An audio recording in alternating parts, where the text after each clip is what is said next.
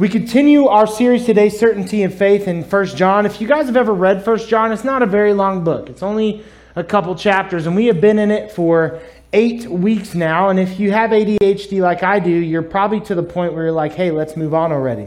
I'm in control of this. I mean, I was the one that came up with the series, and I think that it's all important and valuable. But some of it, frankly, is going to feel a little bit repetitive because, like Jake said earlier during his announcements, in the Bible, when things are important, they tend to repeat themselves. And so we see some repeated material today, and we're going to look at it, and we're going to dive into it, and we're going to treat it, or at least I'm going to treat it like we haven't heard it before. So if it sounds like maybe I'm saying some similar things, that's because I am. Today we're looking at another ethical test.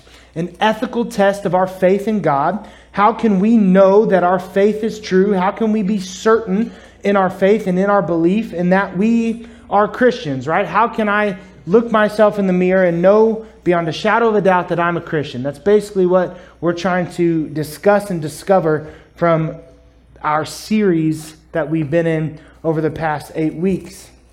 Today, as we look at this ethical test, it's similar and the first ethical test of love in some of the things that it says, but it's different in its focus. The first one was specifically focused on how we love our brothers and sisters in Christ. How do we love each other as the church? Today, it kind of expands to not just the church, but how do we love everyone in general, okay? And so we're looking at how do we love all people. And I'm excited about today. We're going to dive into it. I think there's some good stuff here. Again, a little repetitive, but still, I think, super important. So 1 John chapter 4, we're going to be in verses 7 through 19. If you want to follow along on your phone or in a Bible, it'll also be on the screen as well. But it says, "Beloved, let us love one another, for love is from God, and whoever loves us has been born of God and knows God." The NIV starts with "dear friends," but it's a term of endearment. John is trying to express his love for his readers. And what he wants them to understand is that love is a product of the indwelling of the Spirit. To love in a biblical sense, like the Bible tells us to love, is proof that the Spirit lives within us. And if the Spirit is within you, then you will love others according to how the Bible says you will love others. John expresses that love itself derives, it exists because of God. And then he continues in verse 4:8 to say that anyone who does not love does not know God, because God is love. Again, we have to kind of view this back in context. He's fighting Gnosticism, this belief that knowledge is what saves you. Knowledge is what brings you closer to God. But he wants it to be very clear that it's how you follow God's commands. And God's greatest commands were what? To love the Lord your God with all your heart, soul, and strength, and to love your neighbor as yourself. So it's not how much you know, but how much you love that is proof of your relationship with God. And again, we see that flip side of the coin, right? To love is to be godly, and to not love is the opposite. It's the opposite. And so what he's saying is, if you love, then clearly you have God. But if your love is in question, then you should also probably question the presence of God in your life. And you should know that others are going to do that to you as well. Am I still microphoned up? I feel like I got quieter in my head. You had a ring, so I adjusted. I love to ring, Dave. That's okay. I just want to make sure I didn't disconnect. I'm doing this a lot this morning. Okay, so his explanation, because he goes on to say that we should love because God is love. God is love. This is, in quotations, is the most significant 2-letter word in the history of our language. Now, in the original Greek, it would have been a 5-letter word, estin, from to be, to exist. Right? God is love. It expresses not only God's identity, but the fact that loving is identical to God, and God is identical to love. So you get to show the world God's love and who God is by how you love one another. One cannot know the fullness of love outside of the parameters of God. Okay? Or one cannot know the fullness of God outside the parameters of love. Vice versa, flip, because it's identical. Now, you can know a lot of things. You can know infatuation.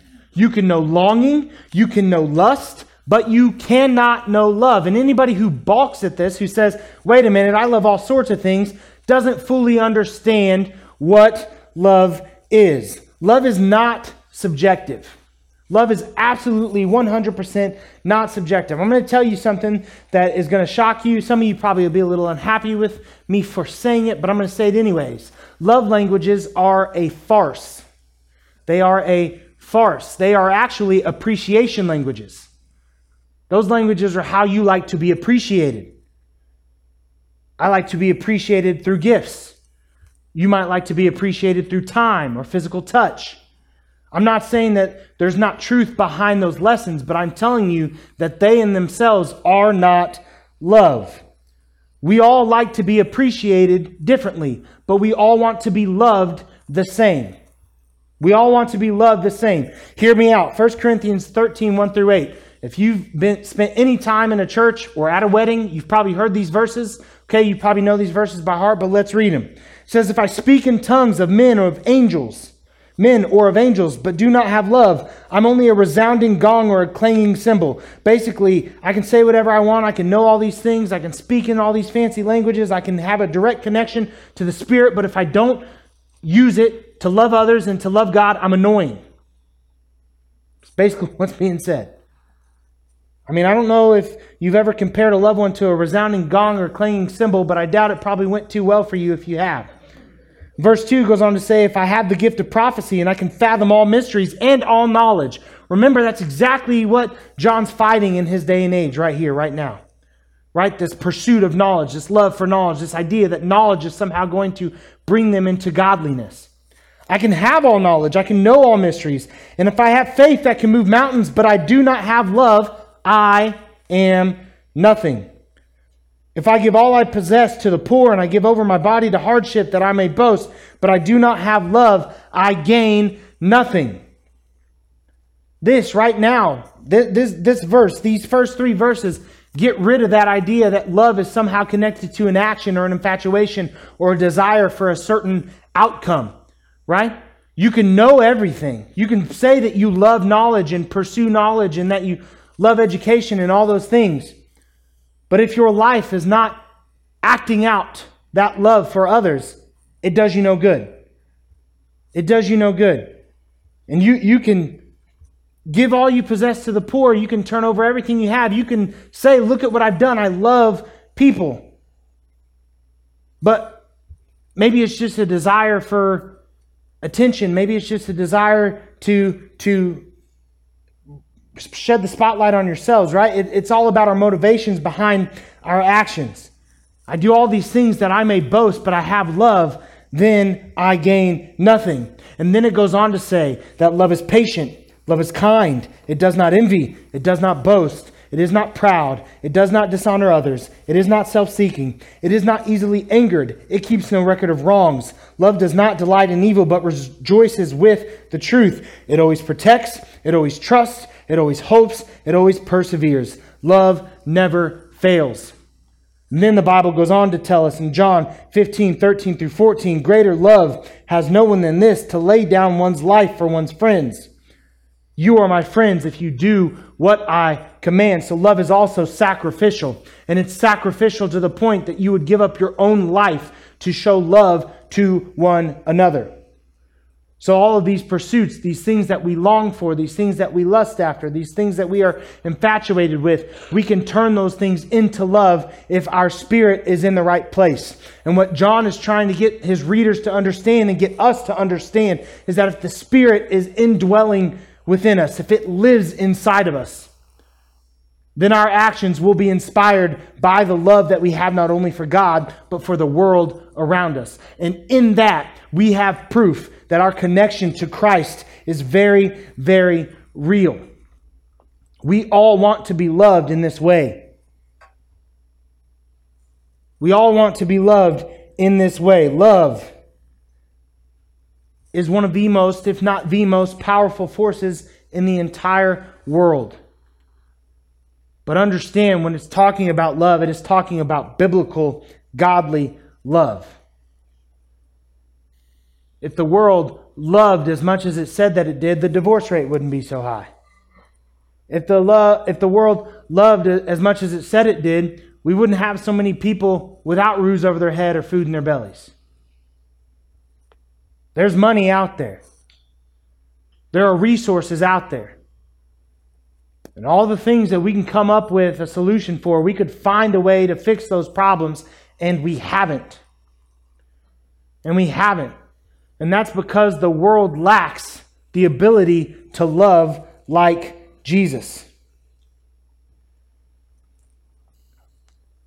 If we commit ourselves to Christ, we get to experience this biblical love, this love that is patient and kind, this love that is sacrificial, this love that is not angered easily.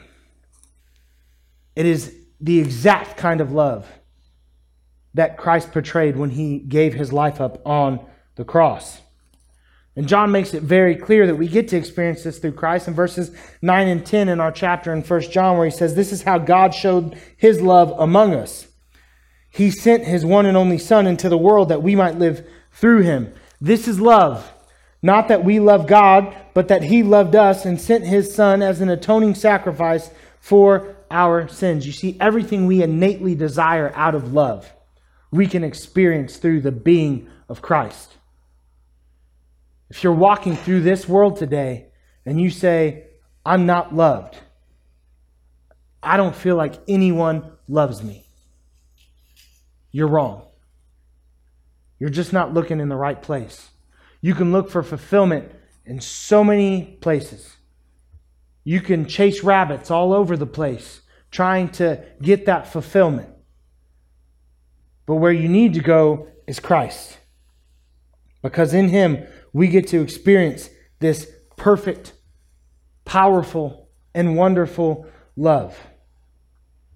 John comes at us with a logical argument. He says that God loved the world. Therefore, if we are God's, then we too will love the world. That's the argument for how we can be certain of our faith. We love the world like God loves the world. Now, we're not perfect. We won't always do it correctly. We will make mistakes. We will stumble. But at the end of the day, are we chasing God's vision for how we should be treating our neighbor? And if we can say that, then we can have some confidence in our faith. It's 1 John 4:11 through 12 where he says, "Dear friends, since God loved us, we also ought to love one another. No one has ever seen God. No one has ever seen God. But if we love one another, God lives in us, and his love is made complete in us." This is where John's sitting there and he's yelling, "And another thing," right? He's going through this list and he's like, "And one more thing." And it's a really powerful, awesome thing. It's one of those things that we get to participate in. We get to experience and participate in others' salvation journey, which I'm always humbled by and frankly shocked by because I am a moron, especially in comparison to God. But while the world has not ever seen God, and John's talking about this face-to-face meeting, no one has seen God. They can see him. They will see him. They will know him by how you treat them. So the question becomes, what God are they seeing? I know it's a question I've asked you before. When people look at you, what God are you introducing them to? Is it one that's patient? Is it one that's kind? Is it one that's sacrificial? Or is it one that's selfish? If it's one that's looking out for old number one, is it the God that's judgmental and the God that's hateful and the God that always has to be right? Who do they see when they look at you? No one has ever seen God, but if we love others like he has loved us, then they will see God in us. And that should blow your minds. That should change your day to day. The way you think, the way you behave, how quickly you are with those comebacks that so incredibly quickly pop up into your mind. 1 John 4:13 through 16. This is how we know that we live in him and he in us. He has given us his Spirit. And we have seen and testify that the Father has sent his Son to be the Savior of the world. If anyone acknowledges that Jesus is the Son of God, God lives in them and they in God. And so we know and rely on the love God has for us. God is love. He repeats it again. Whoever lives in love lives in God and God in them. You see, there's this mutual abiding that takes place. This mutual abiding that takes place when we have a relationship with God, where we fully rest in God and follow His ways and seek to submit to His character. And where God, through His Spirit, lives in us and through His being never leaves our side. And we have this mutual abiding, this love for one another. In our ability to abide in God for the length of our lives indicates a certain staying power. Because there is certainly a staying power from God. You see, God never leaves us. Never leaves you. But us staying in Him is a direct sign that the Spirit is within us. If God has His hand on you, you will not leave. You will not leave. Hear me out. Don't tell me. I'm not saying you can't get frustrated. I'm not saying there's not peaks and valleys. I'm not saying that there may not have been a time where you fell away from church or your relationship with God wasn't as strong as it was another point in your life. But I'm just saying that if you truly have a connection to God, there is a staying power. And that eventually, as you're on the merry-go-round of life, as you get farther away from God, you'll come back to Him. That is proof that He is in you and you are in Him. Then John goes on to say in verse 17 and 18, this is how love is made complete among us, so that we will have confidence on the day of judgment. In this world, we are like Jesus.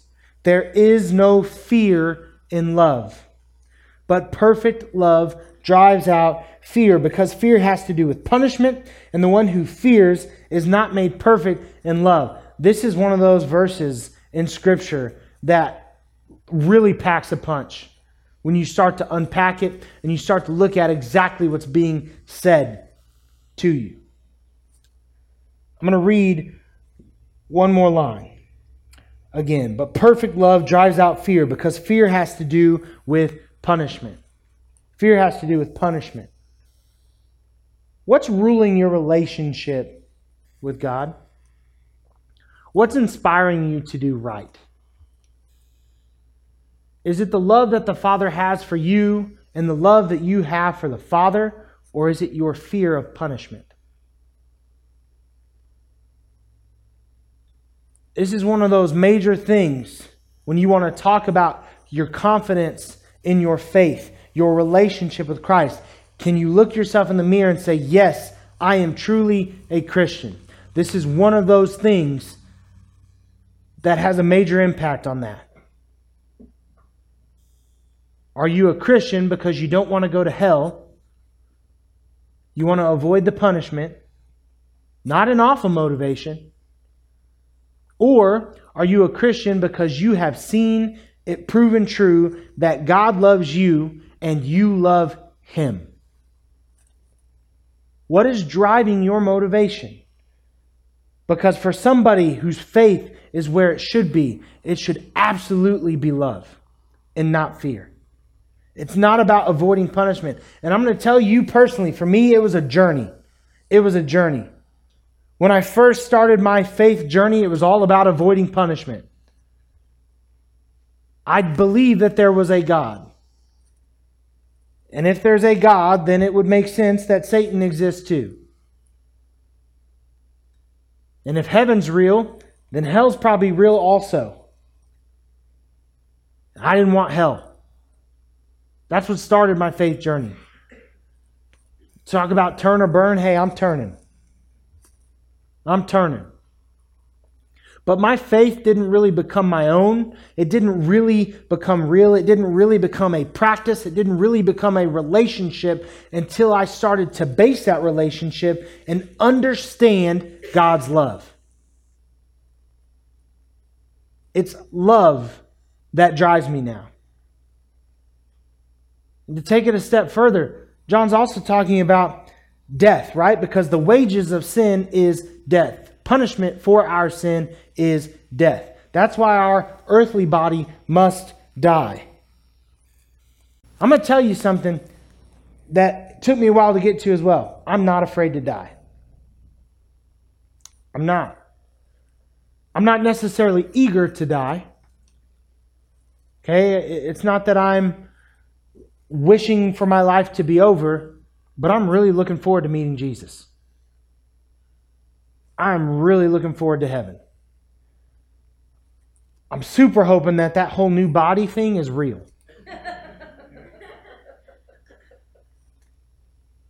I'm not afraid to die. That comes from my confidence in my faith, because of my confidence in the love of Jesus. I have confidence in where I'm going.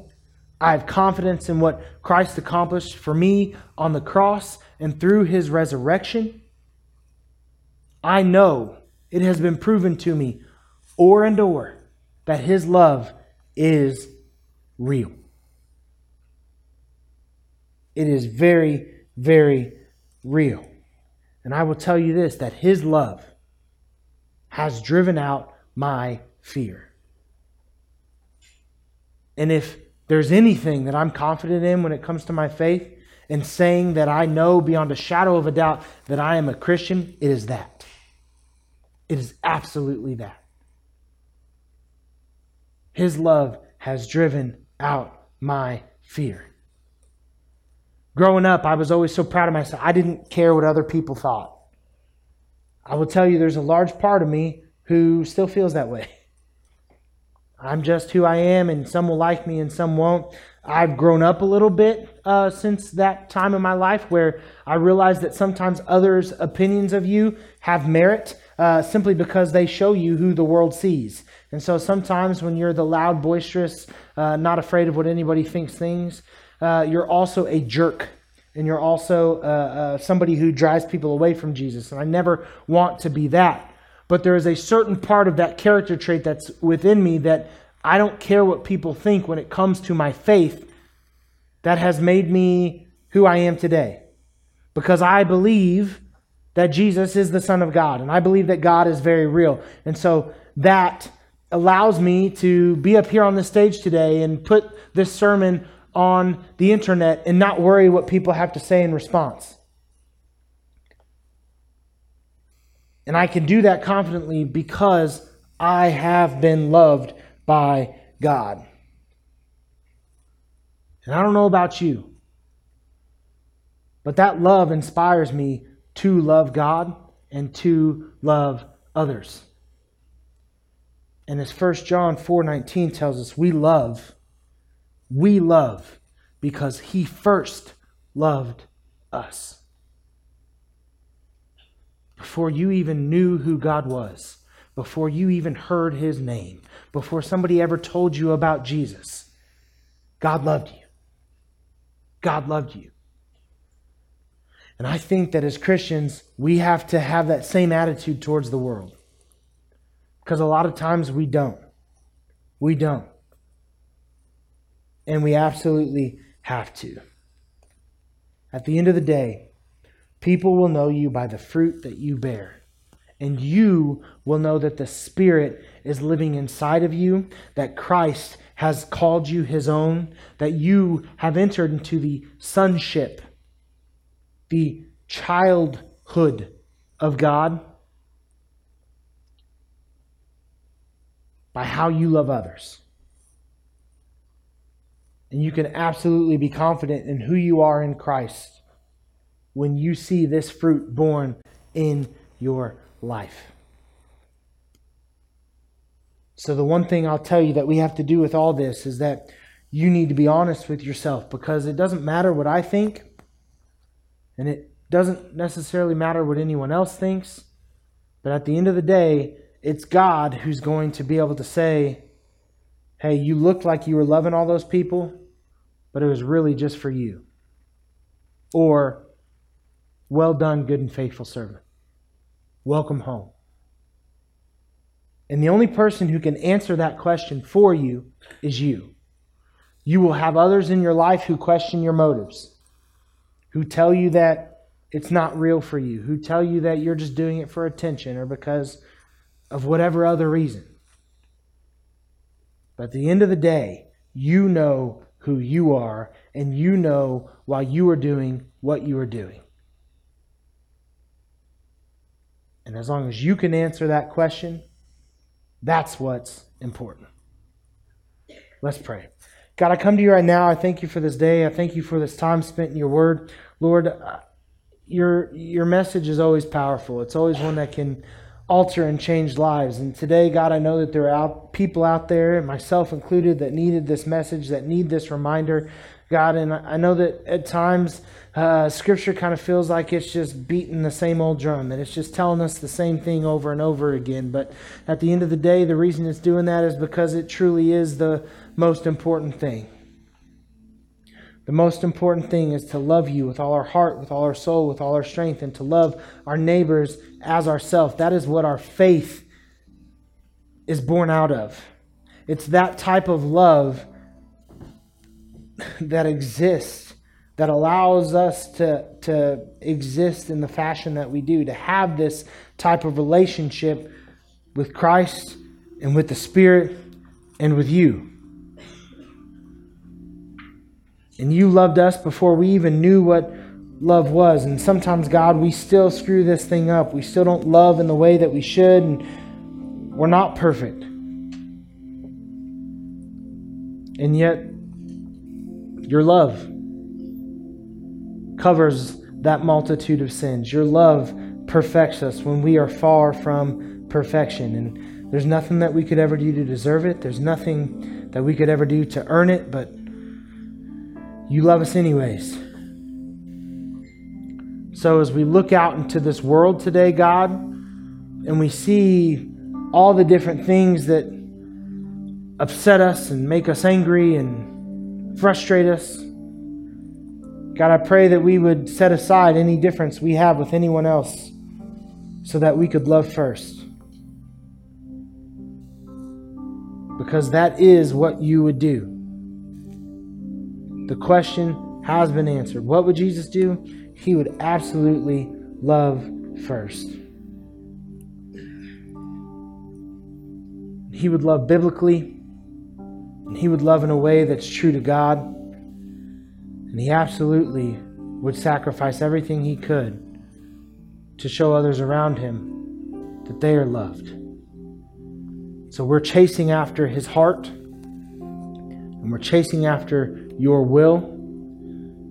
God, shape us, change us, make us more like you. We ask these things in Jesus' powerful name. Amen. Stand right now and let's worship. If you need to come pray with me, I'll be right back here over to your left.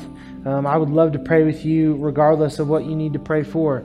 If you need to talk to me about salvation, about what a real relationship with Christ looks like, now's the time. It's never too soon and it's never too late.